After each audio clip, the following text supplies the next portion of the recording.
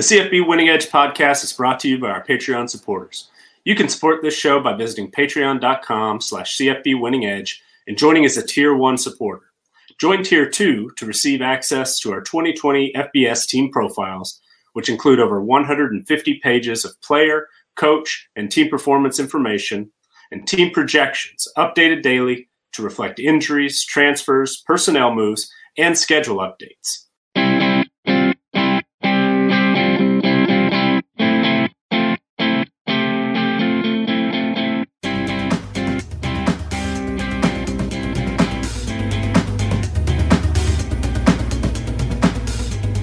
Hello and welcome back to the CFB Winning Edge podcast. I'm your host, Scott Bogman. Follow me on the Twitter at Bogman Sports. I'm joined, as always, by Nicholas Ian Allen, the owner and proprietor of CFB Winning Edge. Follow him on the Twitter at CFB Winning Edge, and Xavier at Xavier_Triche, Triche on the Twitter machine. And today we're going to be taking a little bit of a detour. We have been previewing conferences, 1P5, 1G5, but because all of the pertinent news with the schedule changes and things like that, that is going to be what we are talking about on the show today. So, but let's start out. Nick, how was the weekend? How are you taking in all of this news? And how's everything going up in the Northeast for you? Overall, I mean, from the weekend, not too much to complain about. Actually got out of the house for a few hours, took a trip up to a local lake and did some paddle boarding there, which was nice. Today's been a bit of a day. The internet was out all day, which basically, puts me to a halt. As Nick changed our schedule 6 times. Production. I did. We wound up recording at the exact same time. We always yeah, that's my bad, guys. But failure to plan is planning to fail. So wanted to make sure we were good to go. But so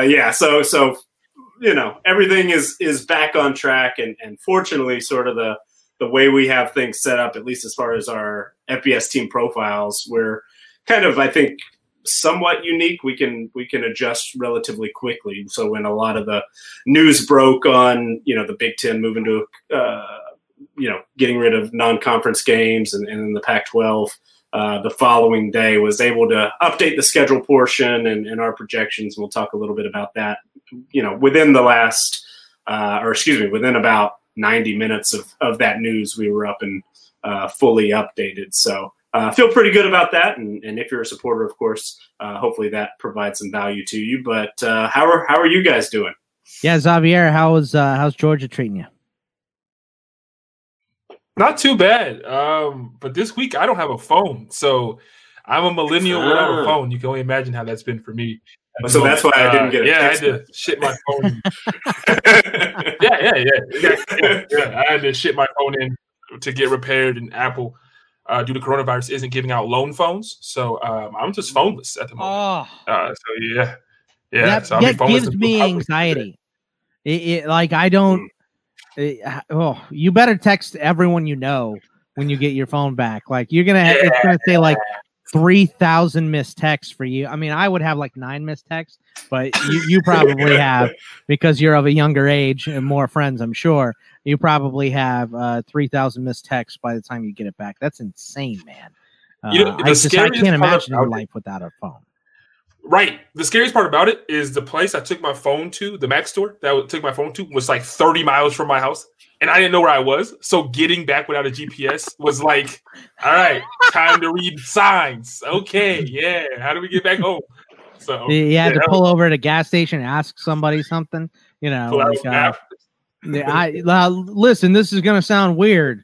They're going to be like, get out of here. We don't know who you are. There's no phone having person. Is this an alien? Get out of here. We don't know who you are with no phone. Even homeless people have phones. What are you doing with that one? Come on. We'll sell you one. We sell them here. Want to buy one? Yeah, that's exactly what they would have sell me a BlackBerry. Yeah. I had a BlackBerry once. Yeah, see, I mean, I never had a BlackBerry, but Nick and I are in that range of people who possibly could have owned a BlackBerry. I was just thinking, I am old enough to remember like having the map in the car, like pull it out and flip through and look at it.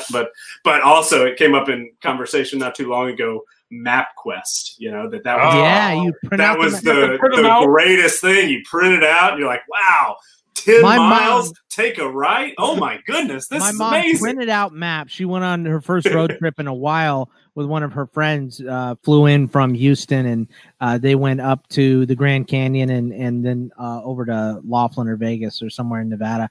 But and she printed out maps. I'm like, Mom, you own a phone, and I pay for her phone. I'm like, it costs a lot of money every month, and I know it works. So just use the maps on your phone. Please learn. I'm paying so much for this, so. I'm paying for those printer cartridges too, man. Those things yeah. Well, she pays for that. I ain't paying for printer cartridges. You kidding me? I own the printer. To buy a printer costs less than to go and buy a cartridge. So I am, I don't print stuff. No, thank you. I'm fine.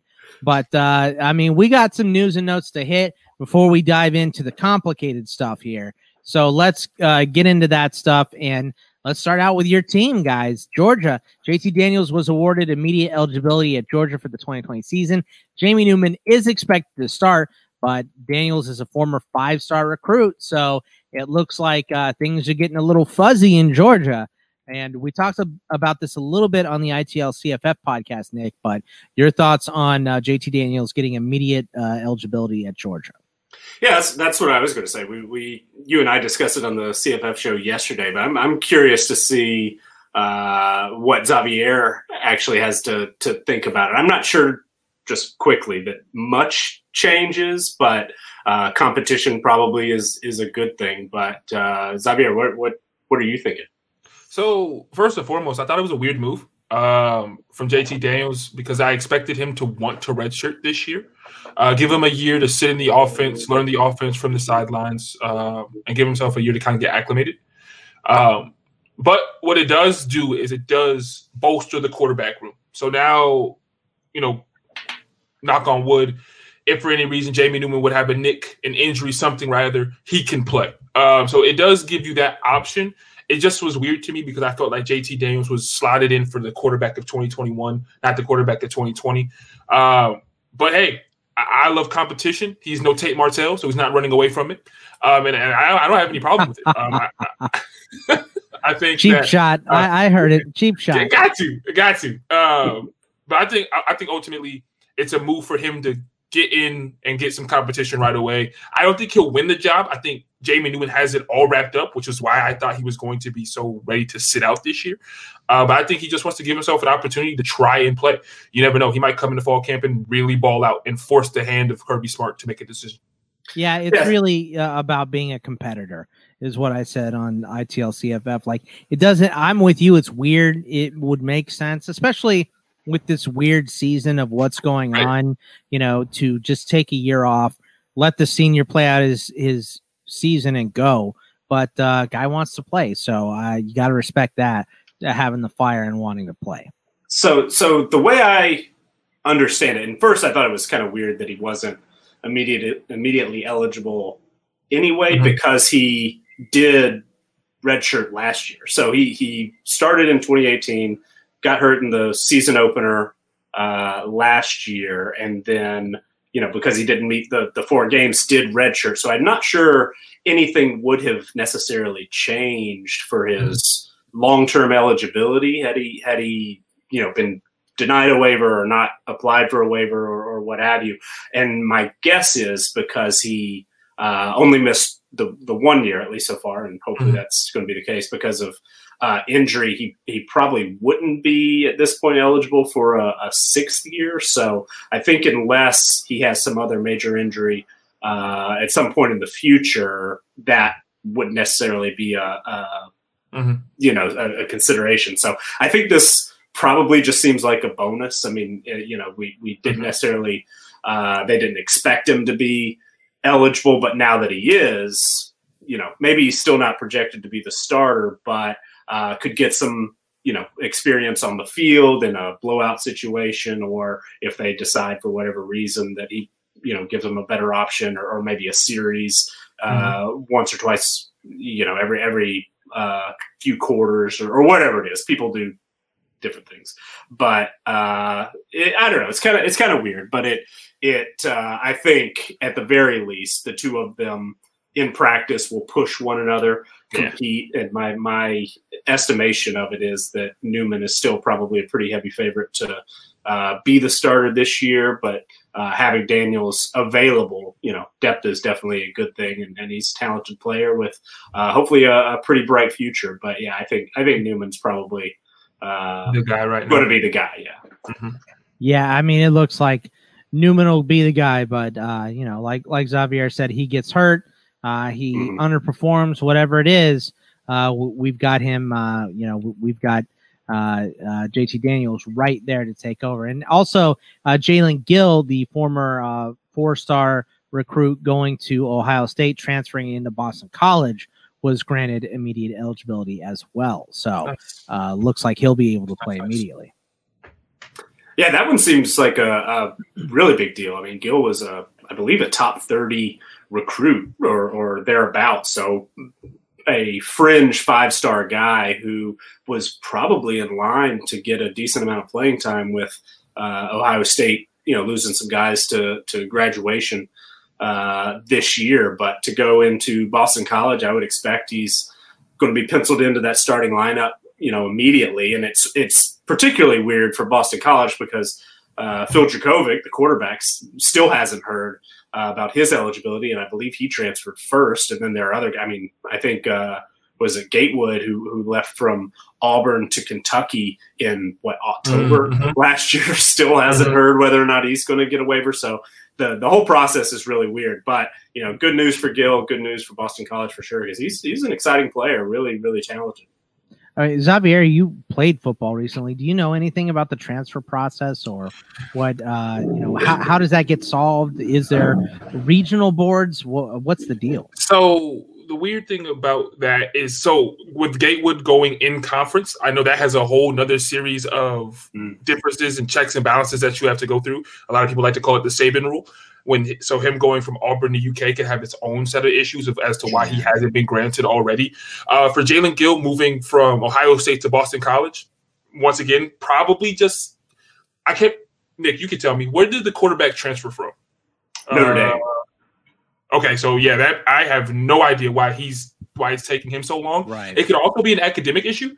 When I transferred schools, just as a student, it took. It's one of those situations where if he's not academically eligible or his credits haven't been over, and the issue a lot of times is when a kid transfers schools, if the school that he was at drags their feet, that's going to drag his eligibility. So if they haven't sent over his transcripts, if they haven't sent over any of that, then the school can't grant him any kind of eligibility until they have all of his stuff. That includes his financial aid and anything else. So unless that happens, and you also get the weird cases every now and then where a kid rents a book from a bookstore and doesn't bring it back, and then when he transfers, he can't do anything until he pays his fees off. Oh my God. Yeah, there's all the stupid. It could be like a $100 book, and he won't be able to play until he pays off that fine at the school he was at previously. Just the tediousness of that cannot. This is things like that are why I have high blood pressure. I mean, my weight doesn't help me, but just my anger towards little tedious nonsense, or I'm the most impatient person in the world. So standing in a line for anything, just drives me crazy. So waiting on an answer that long for something like that because it didn't return, fundamentals to whatever, it just would make me flip a table over. So you're right, though. That's what the NCAA does. That's government work, right? So that's exactly what it is. Man, that's annoying. Now we got some big time, transfer news here as well. Armani Rogers, a former quarterback for UNLV, went to Ohio. So this is another one that we covered on the ITL CFF show. John, I almost call you John because I'm going to be talking to John about this in an hour. But Nick, because that's your name. What did you think about this move? I thought it was a perfect landing spot, and it's one that didn't even cross my mind when we talked about it last week. I think we found out Rogers was going to transfer hours before we recorded last week, and we were kind of speculating about, will he potentially change positions? Could he maybe, if he did play tight end, maybe a Power 5 move or something like that? Will there be a G5 opportunity to play quarterback in Ohio because they've got Curtis Rourke, who kind of seemed like a smooth transition, following his brother as the starter. This didn't even occur to me as a possibility, but after seeing it, it was like, that makes perfect sense. So that he would be an incredible fit there at quarterback. I mean, they run the quarterback a lot. He isn't an incapable passer. He certainly could provide some value there as well. And against a max schedule, I mean, a guy as athletic and as big and strong as Armani Rodgers, 6'5", 230. As we've said before, if he can stay healthy, man, I'm pretty excited. I don't know that he is the far and away favorite to win that job. I think even now I would say Rourke is still probably, maybe 50-50 to hold that job. And he was going to get some competition from some other guys lower on the depth chart as well. But, on paper, this is a perfect fit and pretty exciting. I think if he can win the job, Rodgers has the potential, as always, if he stays healthy, to really put together a nice season at Ohio. Mm-hmm. Yeah, Xavier, what do you think about this move? Just him coming in to this situation, I think is really perfect for him. Not knowing the scheme, not knowing the play calling all too well, to have guys who know it so well. This scares me for NFL draft scouts because this is the typical big guy, athletic, goes to a conference. If he explodes, he could go board. Yeah, all written all over it, and he'll be taken in the back half of the first, early second rounder, and all off of one season. So NFL draft scouts, stop licking your chops. Calm down for a second. He has been constantly banged up, which is his one issue. But like you said, great skill set. And perfect fit for this offense too. So I'm excited about it. Then we had this news, which is this has been a roller coaster of an offseason for Peyton Hendershot. He's the tight end at Indiana. He had a domestic violence potential thing happen. I don't know how it got settled in court, but I know that I think it's off his record now. He was welcomed back to Indiana, but they weren't letting him on the team. He was going to have a different role, but now it looks like he's in good standing with Indiana, and he should be back out on the field, Nick. So very weird situation for Hendershot. Yeah, it sounded like a really, really ugly situation when we first learned about it, and I didn't have very high hopes, that we would see him maybe even play football again. But hopefully whatever behind the scenes, and I don't know all the details, but it sounds like, if things have been resolved to where Indiana feels comfortable welcoming him back.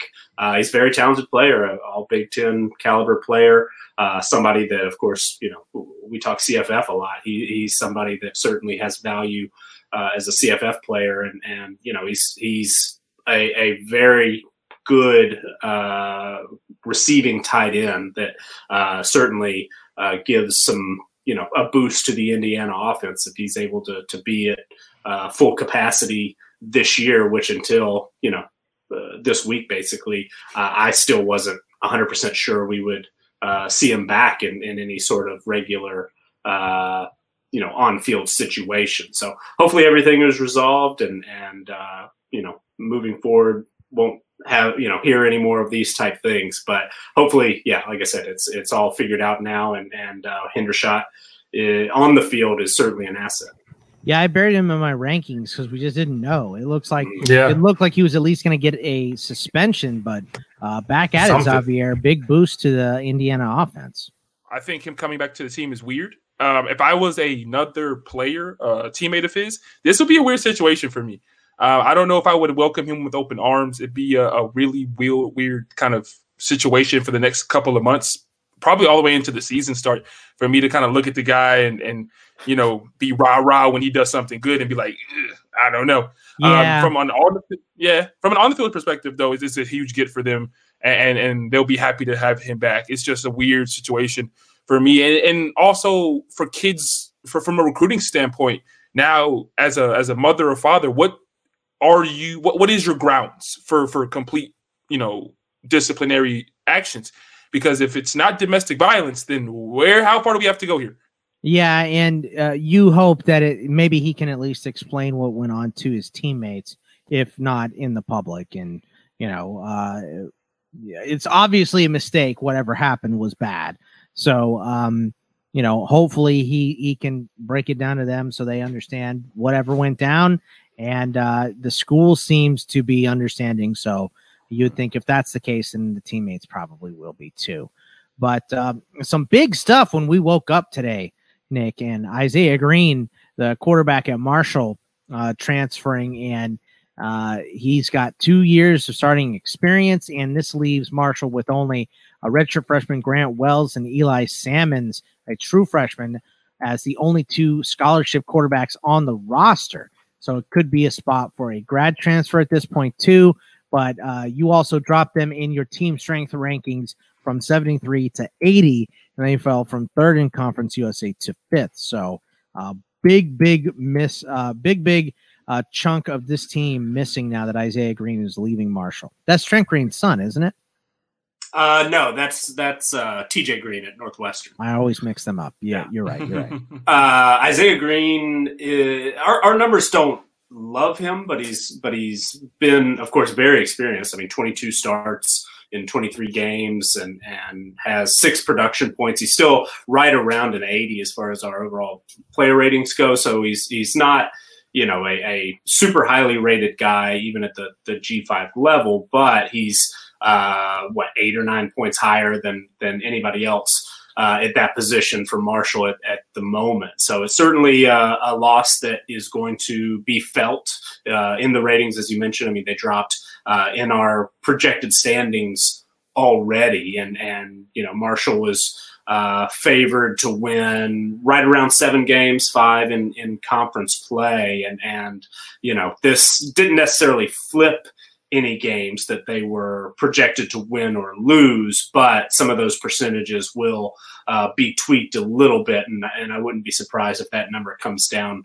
a little bit closer to 6 wins on average and a little fewer than 5 on the whole in conference play. So it's a big loss, but Marshall does tend to have some roster turnover from year to year. They rely pretty heavily on JUCO guys. They've had some, P5 transfers in and out. And so you expect that maybe there's a plan in place already. I mean, this might be a situation if we didn't know 24 hours ago that Armani Rogers was headed to Ohio. This seems like it might be a potential landing spot. But they've got Brandon Knox. They're going to run the ball a lot. They're going to play pretty good defense, you would expect. And I have a feeling that Marshall's still going to be contending in Conference USA, especially, at least in the Eastern Division. But anytime a 2-year starter, a guy who's been a starter since he was a freshman, decides to leave in his junior year, raises eyebrows a little bit for sure. But certainly from an experience standpoint, I feel like it's going to be a pretty big loss for Marshall. Yeah, and Isaiah Green and TJ Green do not look alike, so it's just the name. I get mixed up here. So, JD Spielman and Rick Spielman don't look. Yeah, that's very true. That's very true. Now, Xavier, this is you would think that he has a spot as a 2-year starter to move, like Nick said, raise his eyebrows. Potentially, there's a bunch of reasons this year, at least. It could be a COVID thing. He could be just wanting to be closer to home by his family, wherever that may be. I have no idea. Obviously, he's from Georgia. Georgia, yeah. Okay, so that makes sense. Maybe coming back. Hey, Georgia State's got a. Yeah, maybe coming back down this way. Yeah. That could be. That could be nice for him. It could be a coaching staff thing. It could be they really like another quarterback on the team. So that we'll get the story eventually of why he transferred. Mm-hmm. But it seems like a 2-year starter. Usually they got to have something lined up and ready to go, right? You would think that, right? I mean, but in this year, who knows? Right. He might be putting his name in the transfer portal just to see what bites. Nick, you hit it on the head. It might be Georgia State, but I mean, I don't know. I mean, at this point, because I feel like right now teams are not able to practice and teams are not able to acclimate new pieces of their offense, especially at the quarterback position. Guys who have proven stats in college football, regardless of what year they are in, should put their hat in the ring if they feel like they can get to a better place. Because right now, you can't tell me that almost every quarterback position that isn't set in stone right now isn't a battle. We just talked about Jamie Newman and JT Daniels, two guys who have transferred to the same school. So if I think I can go play anywhere in the country, this is the year to put my hat in the ring and go find out if I can. Yeah, exactly. So we also had another big transfer this morning, and one that I was really surprised at. Tony Poljan is transferring out of CMU. It looks like UCLA is reportedly one of the teams that has already contacted him. But, this is a former quarterback, 6'7" kid, huge, big body tight end, a second team All-MAC last year, and probably headed to a P5 program. In UCLA looks like they're taking the first swing at him, Nick.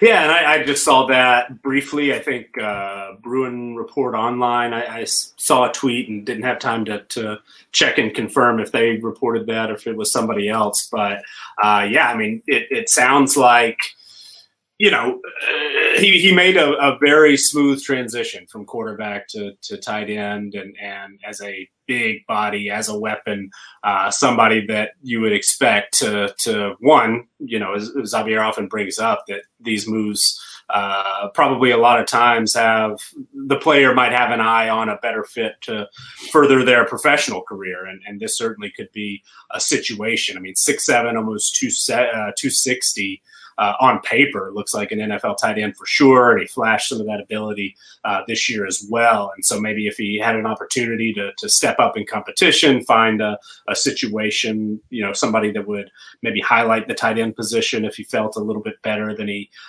things were looking at Central Michigan, I definitely think a P5 move makes sense. And UCLA, former NFL head coach in charge there, and that's certainly something to consider. But he's from Lansing, Michigan, and Michigan State certainly might be in the mix. We've seen some transfers. Can't go to Michigan, though. Please, God.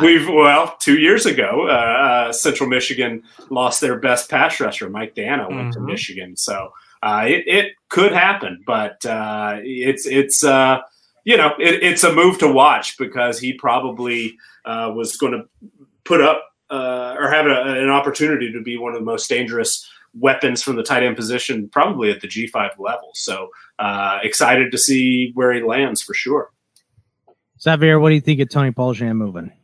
I mean, there's no way he's going to Michigan State. They barely passed the football. I don't think he wants to block for 12 games or however many games he played this year. I like the idea of him going to UCLA. I think it's clearly a future move for him. So going to a place that throws the ball all over the yard is an opportunity to go boost your stats. This is a kid who last year caught, if I'm not mistaken, 33 passes for about 400 yards and 4 touchdowns. So he has the numbers on the G5 level. And I think in year 2 of him playing tight end for full time, because last year was his first year playing tight end full time. I think this gives him an opportunity, if he does end up going to UCLA or a team that spreads the ball around, allows him to have the opportunity to get the stats that he'll need to show scouts in the NFL that he could play. Because, Nick, you're right. 6'7", 260 is ridiculous. I'm sorry. He's going to get a practice invite just based off of his height and weight alone. Big boy. Definitely one of those guys that can carry it at the goal line, too. So, yeah, he's almost a foot taller than me, so I don't like that. But I always think if you are like 6'6", 300 pounds, that's just a God-given Division I scholarship. So yeah, for something. It doesn't matter what it is, you're going to get a scholarship for something. 6'7", 200 plus is pretty close to that. So yeah, must be nice. Then we had a couple of universities, changing some stuff. My favorite school, of course, Texas, and their quote was they're going to have changes to ensure that we recognize and learn from our history and reflect our values through our campus symbols. And Demarion Overshone is the guy kind of leading that charge recently, and said that he is not going to play until things get changed at Texas. So hopefully really, what they have done is they've done a couple big things. They've renamed some buildings in the stadium. It's going to be named after Earl Campbell and Ricky Williams, which I think is amazing.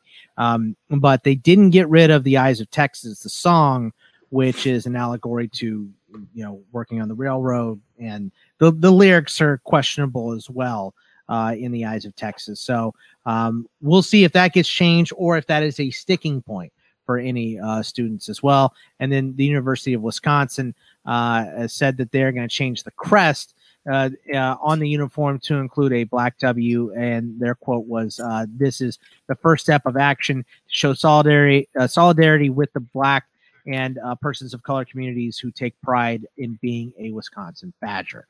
So it seems like if the players are happy and students are happy, I'm happy. Hopefully changes like these are a step in the right direction, is what the quote out of who said that one, Nick? Was that a Wisconsin representative?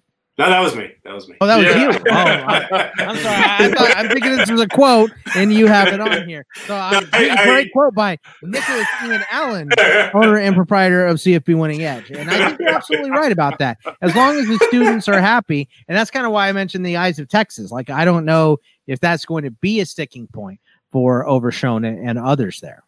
Yeah, no, and I just for listeners, sometimes I like to put my thoughts down in the show notes just to make sure. I've been recording a lot of stuff here, guys. My head is fuzzy. So. No worries, but yeah, I mean that's basically my thought. I mean, we're hearing some things, and obviously we've mentioned it in weeks past that players are taking the opportunity now. Things are changing, and players are taking an opportunity to raise their voice and be heard and create some changes. In Texas specifically, there had been some very outspoken players. Overshone had been one. Brennan Eagles had been there as well. And Overshone, I thought it was interesting, kind of as this news was breaking, that they were making announcements of these particular changes, because he had, like I had gone in our FBS team profiles and actually had to move him out of the starting lineup. Just how it was reflected in our projections based on some of the comments he had made seemed to indicate that he wasn't going to be happy until changes were made, and he wasn't going to play until he was happy with what he saw. And sort of his reaction on Twitter, at least after this, haven't seen any video or any lengthy quotes or anything, but seemed to indicate that he was happy. And like I said here, if the players are happy, if the students are happy with changes that are being made, that's what's most important. I'm happy if they're happy, and yeah, hopefully changes like this are a change in the right direction and make students and players feel more welcome and more comfortable and proud to wear that uniform. And so, like I said, if they're happy, I'm happy for sure. And Xavier, do you like Nick's quote? I think it's pretty good. It's definitely quotable. It's simple, to the point. Yeah, you should have that in your Twitter bio. This applies to a lot of things. Yeah. So. Yeah, you just take out students and put in wife. If the wife and kids are happy, I'm happy. I'm happy. Most men, But no, I think this is great. I think this is a move in the right direction. We're seeing it all across college football. As Clemson even had as athletes led on campus protests earlier about a month ago, about 3,000 kids. There was students and athletes joining a protest there. So we're seeing, Nick, you and Scott kind of alluded to it about a month or so ago, that athletes are now finally finding their voice in college athletics, and they're using that to change the schools that they're going to. I mean, I don't know how many buildings how many names have been stricken and changed. And, and we're not even going down every university, but just the ones we talked about since, the Black Lives Matter movement and things like that have happened. So I think that this is a move in the right direction. I think kids want to see changes at the schools that they're paying all this money to go to. And they're going into severely amounts of student loan debt to attend to. So I think they have a right to definitely speak up. And I applaud these two schools on their changes so far.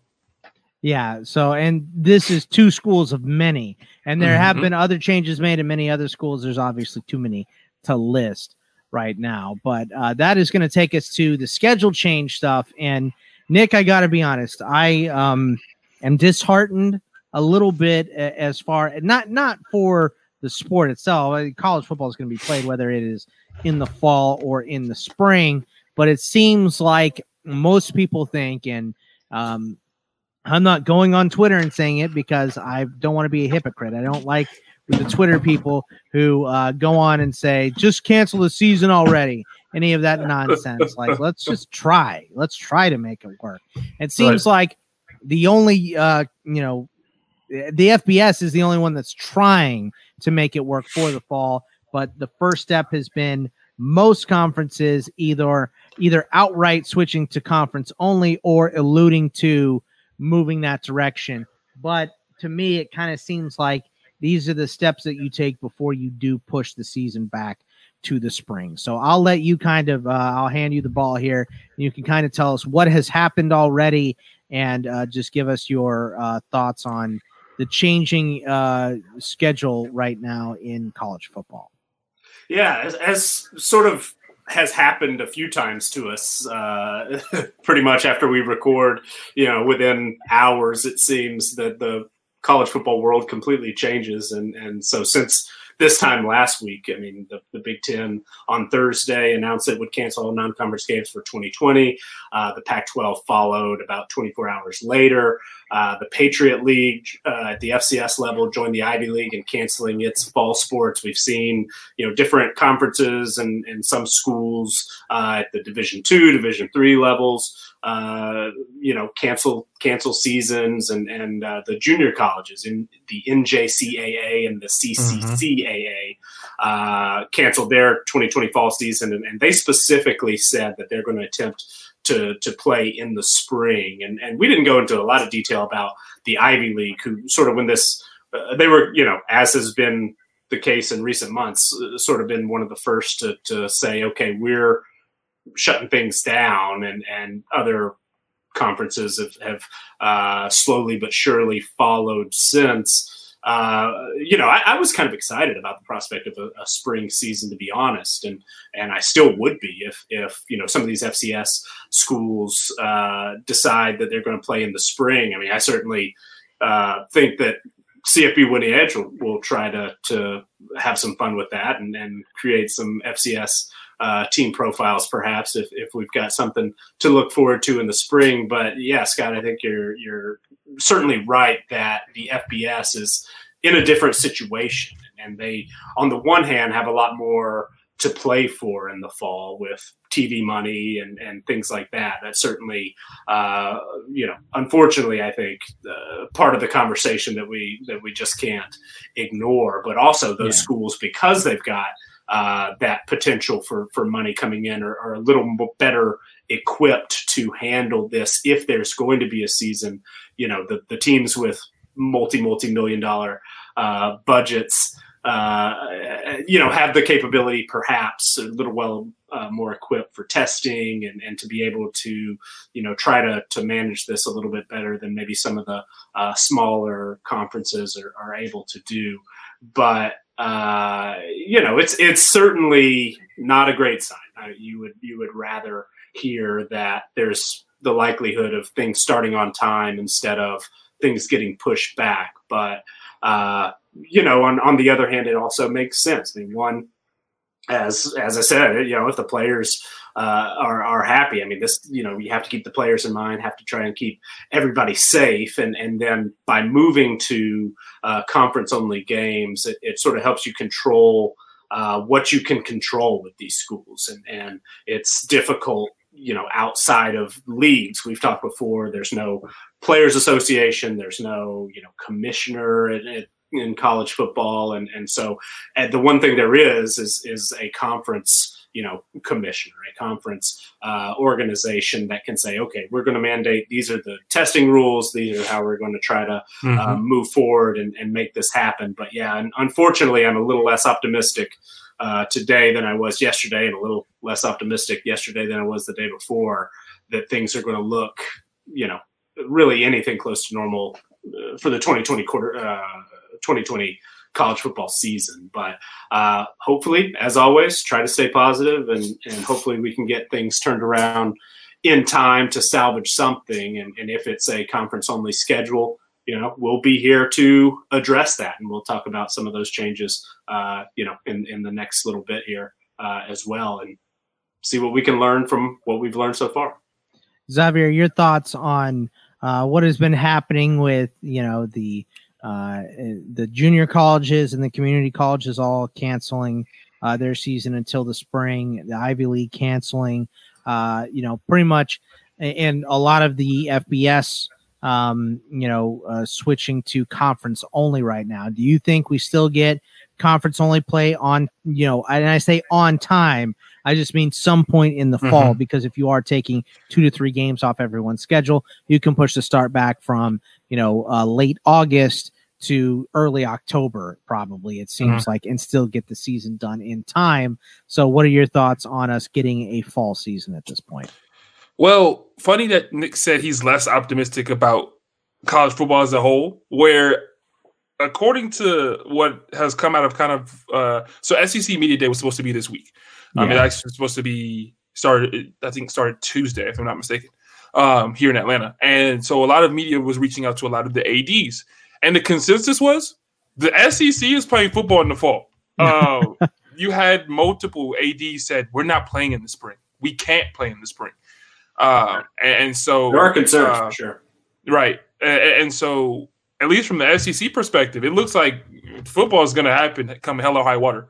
As far as the conference only schedules, I had an initial issue with it because I feel like some of these conferences are far weaker than others.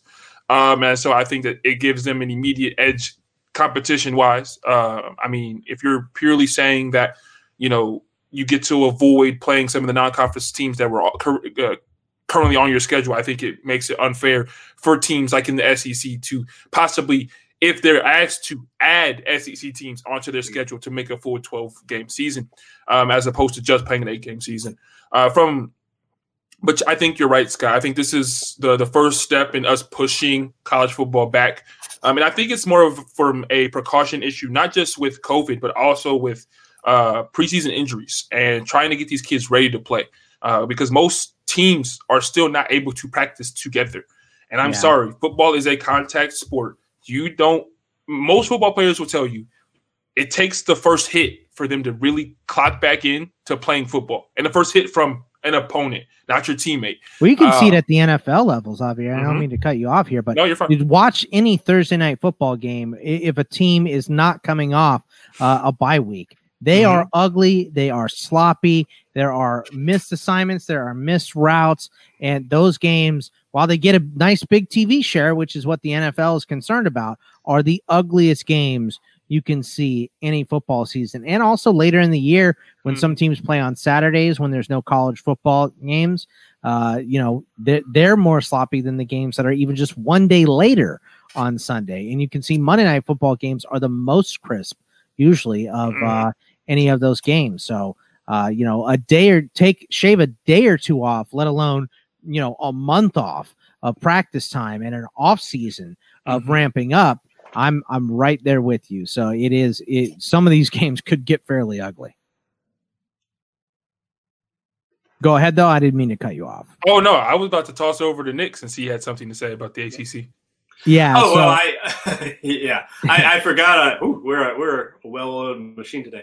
I forgot about something I saw earlier today. David Teal at Richmond.com laid out a plan with some quotes from ACC head coaches that talked about using geographic pods of 5 teams each, 3 groups of 5, and that includes Notre Dame, which would likely be or would certainly be in the mix if the ACC moves to conference only as well as anticipated. But a very interesting idea. I don't know if you guys have read up on the pods idea in recent years. Bill Connolly, I know, is one of the most vocal. He might have been the one who first came up with the idea. But is this the thing where, like, I may have seen it, just not have dived into it on context, where they wanted to change the conferences to like geographic location, maybe for a year, which obviously is impossible, but it was like showing you who would play who, you know what I mean? Like all the Texas teams are pretty much together, except for maybe UTEP was playing, Arizona and Arizona State and New Mexico State and stuff like that. So is that what we're talking about as far as the pods go? I'm not really. So those are mostly, I think, just sort of speculative. Yeah. Okay. Sort of the graphics that have all the logos and yeah. So those I think were just sort of mostly for fun, or hey, this makes sense if we did it, because some of those certainly do. I mean, we cut down on travel times for sure. But the pods is interesting because the divisions, sort of after conference expansion, for the most part, divisions in a lot of ways don't make a ton of sense. I mean, the ACC divisions still don't make any sense, but having in the SEC, Florida and Missouri are in the same division is just sort of a weird setup. So there's a thought, and especially since a lot of these conferences have moved to 12 and 14 teams, and certain, last year Georgia and Texas A&M played in a conference game for the first time since Texas A&M joined the league, and so it's messed up some rivalries. Florida and Auburn don't play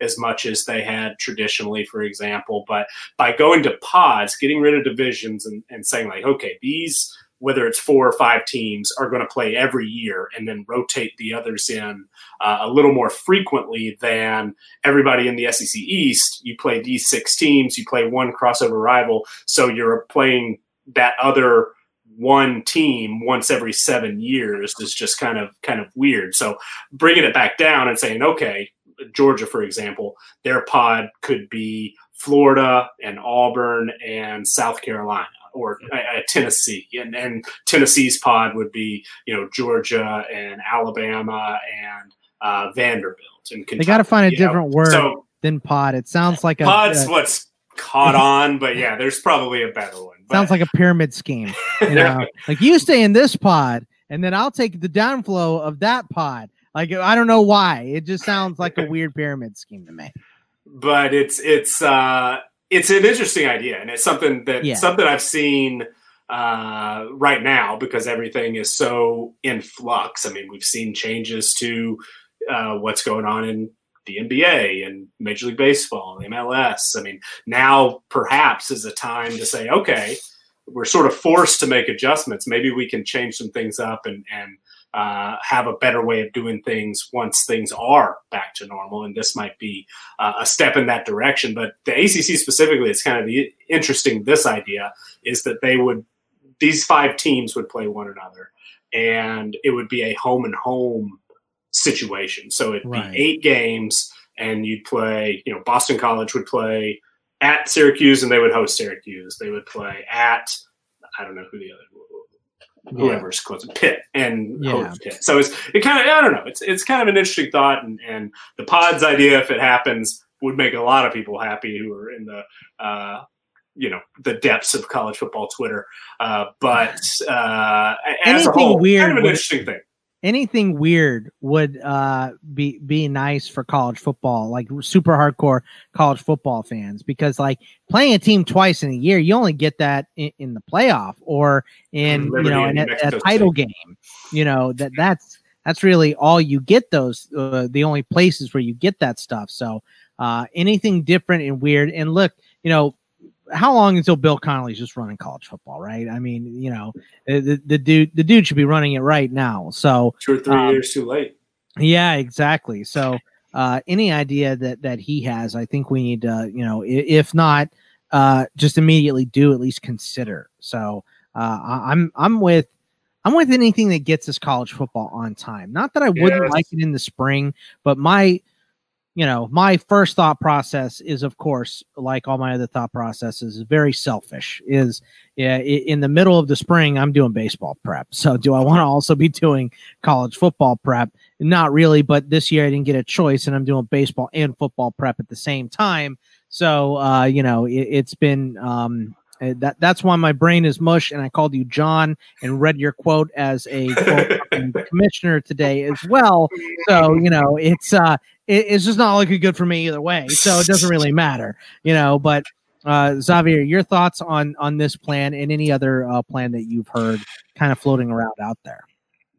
I mean, I think any possible way, like you said, that we can get college football anywhere near on time is perfect. I don't, as a fan, I honestly don't want college football in the spring. It's already hot enough in Georgia. Yeah, it seems like that would be too hot to play most games. Yeah, exactly. The heat index already sucks in August and September. Nobody wants that in April and May. Just write that off. But yeah, I think that any way we can get it done.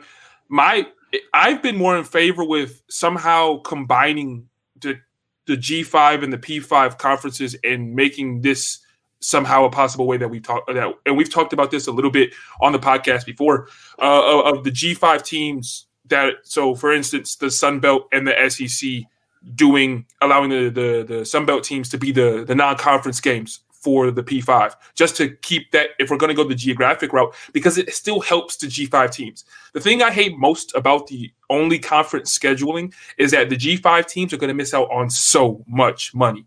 I don't know if they're still going to be, if the P5 teams are going to be obligated to pay. I don't think they will be. And that sucks, because most schools from the G5 level are making anywhere from $700,000 plus to go get beat or to come away with a historic win, in the same token. So that really sucks for them. But to keep that kind of revenue going, to help some of these G5 schools stay afloat, I think that you could see teams like the MAC in the Big Ten come together, where Ohio is now, Ohio and Central Michigan are now the guys who are playing against Michigan and Ohio State for their non-conference schedule, since they don't want to leave the geographic area that they're in. And this could lend credence to the super conferences that a lot of people wanted to talk about. It seemed like that idea was bigger, 3 or 4 years ago when A&M was shifting over to the SEC with Missouri, and Colorado was moving into the Pac-12 and stuff like that. So I may get that one mixed up. But you guys know what I'm talking about, where thoughts of Texas going to the Pac-12 or the SEC and Oklahoma. Right, exactly. So this could lend credence more towards that argument as well. But lots of stuff moving and changing. And Nick, just kind of explain to us how the schedule changes are going to impact, the things that we provide here at CFB Winning Edge, and how quickly do we even have schedules for the potential changes right now, or when do we think those would come out? No, that's a good question. So right now, and one thing I failed to mention about the ACC thing, it sounds like they're going to try best they can to save some of those in-state or all the in-state rivalries, Georgia Tech, Florida State, Kentucky, Louisville, and all that. But yeah, that's a great point. What is the schedule going to look like? Because even at the Big Ten, we know, okay, right now the plan is conference only.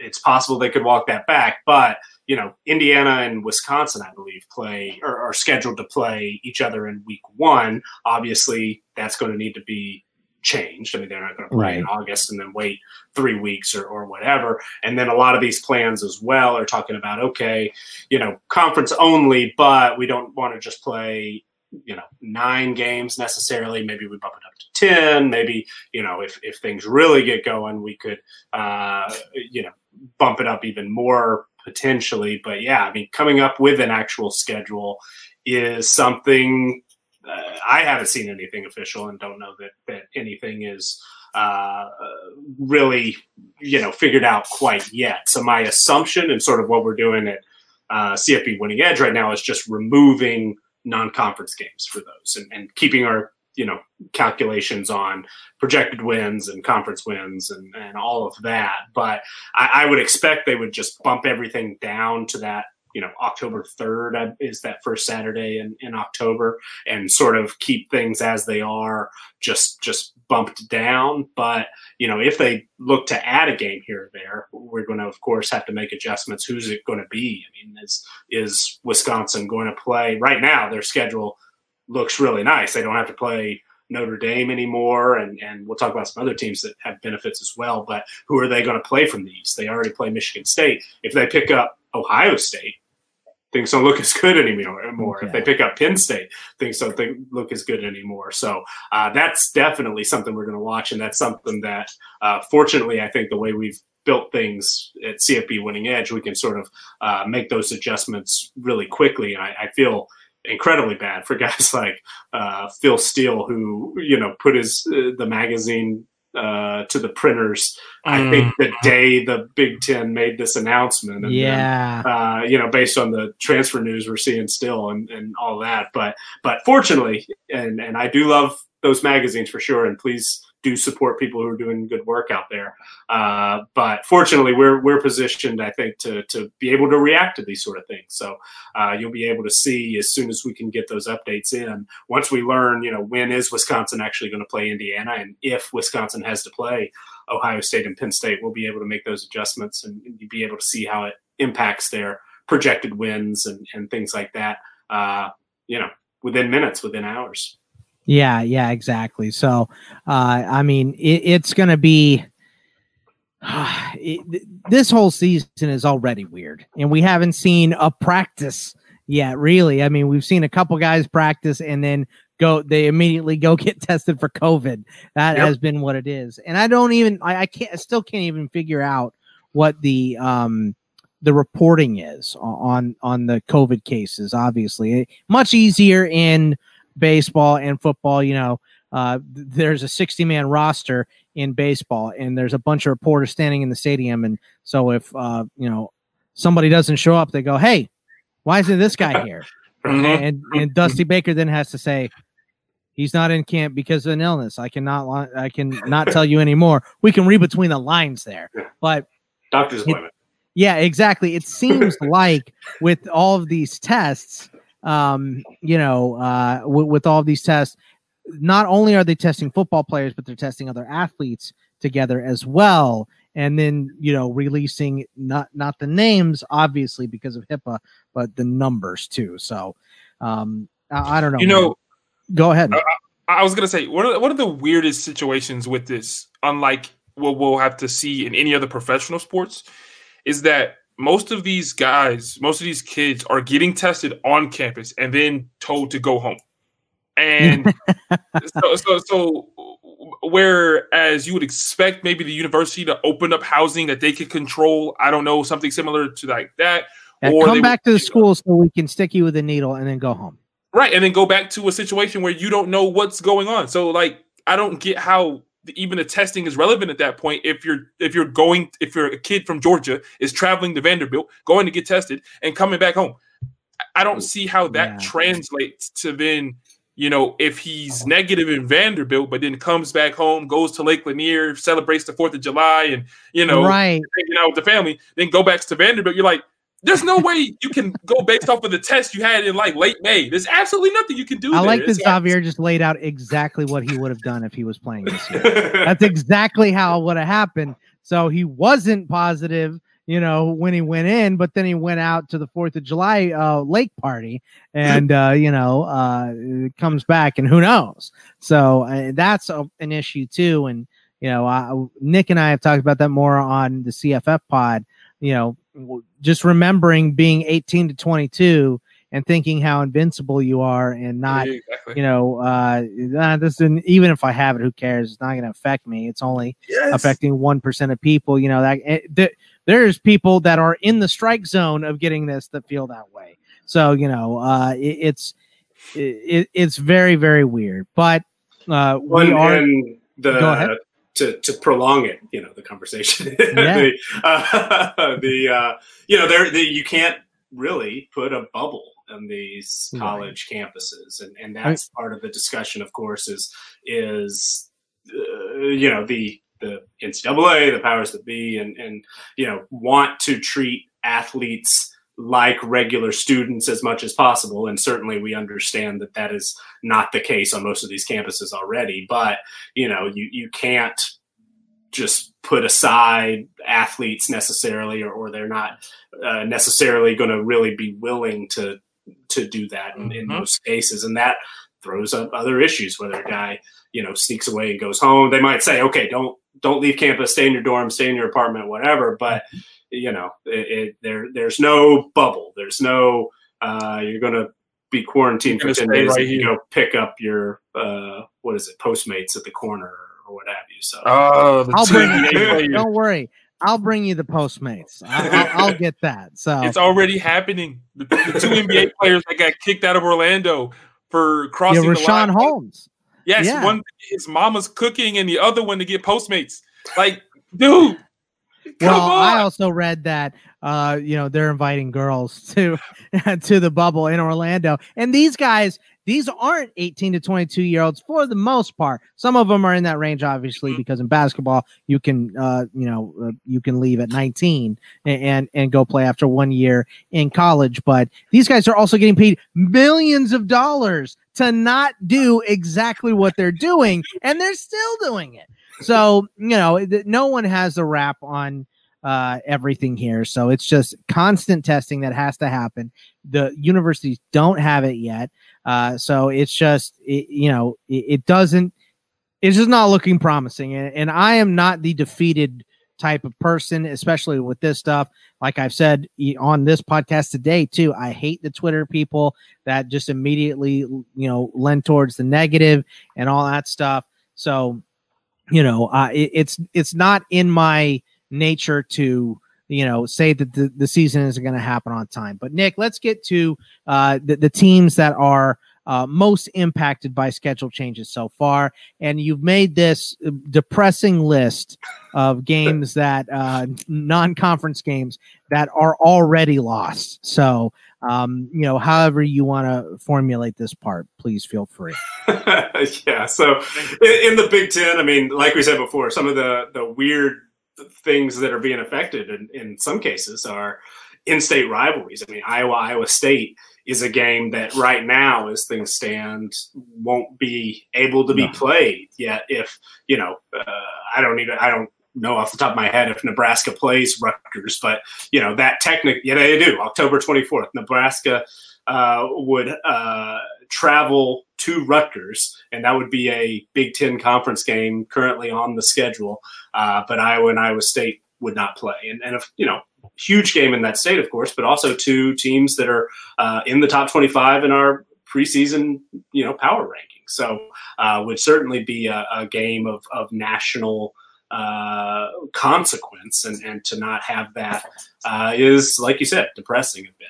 And there are some G5 teams that had an opportunity perhaps to pull off a big upset, like Xavier mentioned earlier. He didn't say it specifically, but Georgia State's historic win over Tennessee, it would not necessarily exist if we were to go conference schedule only. And FIU is our highest rated team in Conference USA, plays Minnesota this year. BYU is a team that's probably as impacted by this as any team in the country. I mean, they're on this those list independents over and over. Are really bad. Yeah.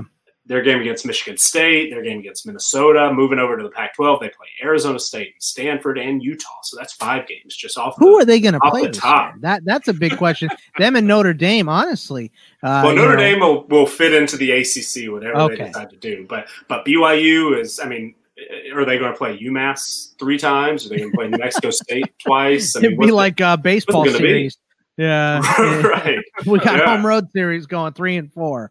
So it's a mess. I mean, and it's really unfortunate. And I know everybody's going to try to do the best they can. These conferences are going to try to do the best they can. But yeah, it's tough. I mean, Michigan State, Miami, not a premier matchup, but that game would perhaps tell us about those two teams. And then of course we've got the big ones in the Big Ten, Ohio State at Oregon. I mean, that's a crossover, impacts both, of course. Penn State at Virginia Tech was going to be a lot of fun. 2 potential top 25 teams. I mean, Oregon and Ohio State, potentially 2 top 10 teams, 2 playoff contenders. And then Wisconsin, Notre Dame, a neutral site at Lambeau Field, quote unquote neutral site, are the headliners in the Big Ten. But Wisconsin, Appalachian State is a game that was really interesting and haven't seen before. And every time I saw that on the schedule, thought, oh wow, yeah, that's an interesting game. Appalachian State, we've seen them beat ACC teams. I mean, they're reigning champions of the Carolinas, beat North Carolina and South Carolina last year. So to have an opportunity to play Wisconsin, that was going to be a really fun game. Nebraska at Cincinnati, that was going to be an interesting game. Cincinnati probably in the mix, to be a New Year's 6 contender, and Nebraska, a team that needs every single win perhaps to get back to a bowl. So we're going to be missing some big games in the Big Ten, and certainly some teams are perhaps positively impacted by this. I mean, Iowa not having to play Iowa State is if things were to line up perfectly and they win the West, get through with one win, pull off an upset in the Big Ten championship game, maybe Iowa could sneak into the playoff. Wisconsin the same way if they were to lose to Notre Dame and also lose to whether it's Michigan or in the Big Ten championship game. Not having that game might be the difference between getting into the playoff or not. So, these things will have an impact in the Big Ten for sure, and the Pac-12 as well, as we'll get to later. Xavier, what's the most depressing one on this list that you see and you're like, ugh, we're not going to get this game. I was looking forward to it so much. Probably USC Alabama. I think that game for me was just going to tell me where both teams were at this year. That's one of those, barometer games. Same thing for Ohio State, Oregon. That where are these teams are they tier 1 or tier 2? And those games kind of prove that to you right away. I mean, Alabama single-handedly turned Florida State into the downfall that they are right now, like 4 years ago from a similar game. And so it's one of those things where you see Alabama versus anybody else, and you're like, this tells me whether this team is a contender for a national championship because of how good Alabama is. This is a great time, though, for me to go on a semi-tangent of why you should join a conference. Yeah. How about you join a conference? Notre Dame, you already played partially ACC schedule. Now you're missing out on possibly 4 to 5 games. Go join the ACC. BYU, Pac-12. Come on. I don't even think that's a question. Xavier, you're the most particular. I think they would if they could. Xavier, you're the most particular type of salesman I've ever heard in my life. Hey, BYU, why don't you join a conference? Come on. UMass, get into a conference. Come on. What do I have to do to put you in this Sun Belt over here? You got to get into one, guys. Next time a pandemic happens, you won't have to scramble looking for a schedule or an opponent. So I'm just saying this is a perfect time to sell this to every team that does not play a conference, is not in a conference right now. So it's just saying. Did you guys see, just speaking of going off in tangents, that only one sport had pandemic insurance, and it was tennis and Wimbledon? Yeah, I guess I did see the Wimbledon thing. Yeah, for 26 years, they've been paying the Lloyds of London like $2 or $3 million a year, or however much it is, for pandemic insurance. And it finally, they're going to get like $180 million or something because of the pandemic, because they paid for this pandemic. And they were paying out players that were missed out. So I didn't know that. Yeah. That's awesome. They're given based on, I think it's is it based on ranking? I think ranking is part of it, but it's for like a I'm not sure if it's just one match or like what you would qualify, like what you're guaranteed. I didn't go into the details, but I saw that they were paying out players, including like all the, because we of course know the men's and women's championships, but they've got doubles, they've got a wheelchair set nice. on both sides, so they're paying everybody out in full shares, I believe, at least the minimum. So yeah, looking ahead. And that's like probably the first huge loss Lloyds of London has had in. I was gonna say since Willis McGahee, he blew out his knee. You know what I mean? So because they're the ones that insure the college football players as well. My dad actually worked for Lloyds of London for a little bit, so just familiar with them a little bit. But Nick, the last thing that we have on the list here is updated win totals. Now, what are you? How are you basing this on the games left on the schedule? Is that what it is? Because obviously these are probably going to change when we get a new schedule announced, should we get them, right? Exactly. Anytime, any updates from here on out, if a team is added, we will adjust these win totals. And what I've got here for the Big Ten the Big Ten and Pac-12 are just conference games. But everybody else who's been impacted, so, USC and Notre Dame right now, they're not playing. Notre Dame obviously is impacted. They play Wisconsin and USC and Stanford. And BYU, as we mentioned, only has, 6 or 7 games right now. So all of those you can see on our FBS team profiles. We've got the schedule page there, and I went through and specifically put in so that it calculates automatically the number of conference wins, the number of total wins. So you can see how everybody's adjusted. Colorado State, somebody that's really been impacted by this. Hawaii's lost, their first 4 games. They added one, Robert Morris, but, they played 3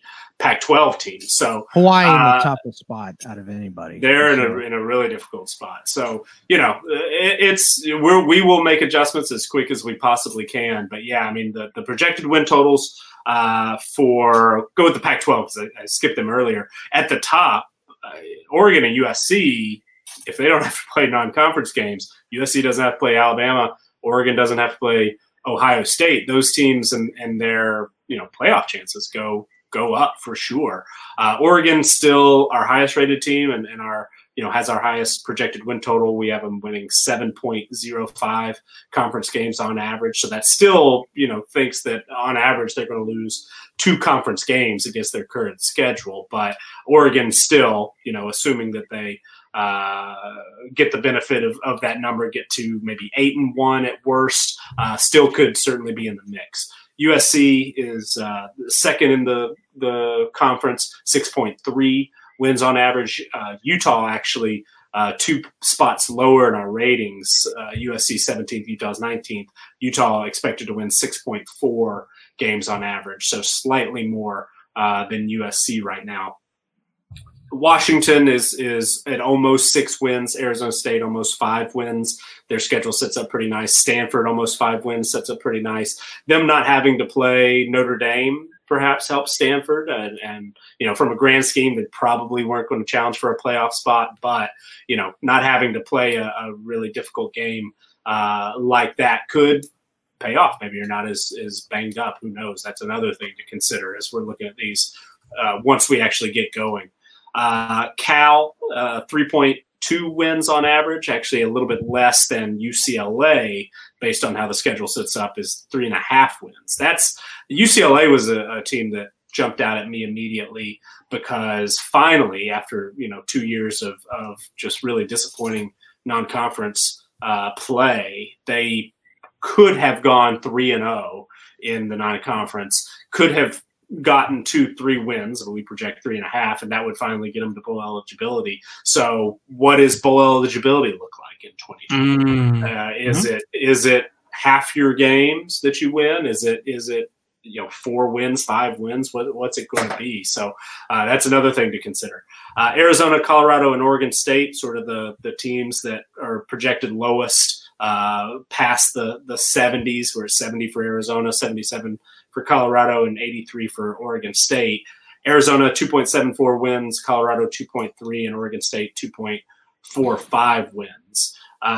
So things didn't necessarily change in the conference standings in the Pac-12, but that top end, that highest tier, if Oregon can get through with 1 loss, if USC can get through with 1 loss, they're certainly have lots of controversy in the mix. I think, and it helps both of those teams because I know that Oregon has gotten some buzz as a potential playoff team, but that schedule is really difficult. And without Ohio State there, which most of us would mark down as a loss if we were going to have to pick one or the other, that creates a wider margin for error. So now you don't have to go undefeated in the Pac-12. You don't have to, hope that 2 conference champions have multiple losses. If you're Oregon, in some ways, this helps you and could get you to a playoff if, in fact, everything holds as we expect right now. In the Big Ten, like I've alluded to before, I mean, the teams in the West potentially that had some tough non-conference games, Iowa, Wisconsin, similarly, not that they were the highest profile like that Ohio State-Oregon game, but creates a little bit more margin of error that if things fall right, maybe you could sneak in to pull off an upset in the Big Ten championship game and sneak into a playoff. Ohio State, not having to play Oregon is one game where you're not going to wear down as much. But Ohio State, we expect still to win 8 games in conference on average. Penn State is our second highest rated team, 7.25 games. Michigan 6.5. Wisconsin 6.74. So they're positioned a little bit better because of the weaker side of the division. Iowa 5.2 wins. Minnesota almost 5, 4.88 wins. Indiana 4.3. Then Nebraska, Michigan State, Northwestern, and Purdue are all expected to win between 3 and 4 games. Purdue, we haven't really spent much time on, but what are they doing in non-conference scheduling anyway? They had Memphis, Boston College, and Air Force. I mean, what are you doing, Purdue? Yeah. So maybe this helps them a little bit. Who knows? A little bit. It could. And Illinois, 2.78 wins. They're our 68th rated team. Everybody else between Minnesota and Illinois is between the 40s and the 70s. Maryland and Rutgers. Rough hearing some of these teams, 2 games, 3 games, that type of stuff. It's just going to be hard. They schedule cupcakes. I don't have any cupcakes on hand with me right now, but if I had some, I can show you. They said, this is what I'm talking about, people. This is exactly what I mean by these only conference schedules are going to leave some of these teams in some weird positions. And we haven't even got to the ACC yet, but if they do it too, we might have some 7-win ACC teams that are absolute garbage because they don't play the non-conference and their actual conference is a cupcake. This is ridiculous. This is yeah, I'm sorry. You guys don't get to play Old Dominion in week 13. Yeah, shocking. That's your win total is now at 2.7. Yeah, I mean, and the win totals, they're interesting to look at right now because we play with what we have on the schedule. But this is, just sitting here, taking this all in as far as the win totals go and stuff. It seems like this lends credence towards moving the whole season back to the spring as well, because how are you going to organize playing those cupcake games that you want to play and bring money to those cupcake schools? Like, you can blame the schools for going in and taking a shellacking for $1 million, but they get $1 million. That's why they do it, So it seems like maybe we are trending more towards the spring, the more and more I think about it. But I'm still hoping. I would rather have non-conference schedules and watch games in the fall than watch games in the spring. It's just not even. I don't even care about the games being hot or different in the spring. It's that, what does that do to your schedule for the 2021 season? Do you just move it back a little bit? Because then, you're asking, it's all 25 already games in a year. Yeah, exactly. So within a calendar year would be very, very strange too. So injuries are a concern. Guys, sitting out for the NFL draft is something we haven't even spend any time and on. They're all supposed to be going to school in the middle of all of this too. Yeah. So kind of I guess a blueprint. What that would kind of look like is English Premier League soccer is doing that right now. They're going to finish their season in 2 weeks, 2 or 3 weeks. They're going to give their guys 2 months off and start when the season would normally start in a regular year. But aren't those the highest paid players in any professional sport in the world? Pretty much, yeah. So, college football players are getting a scholarship.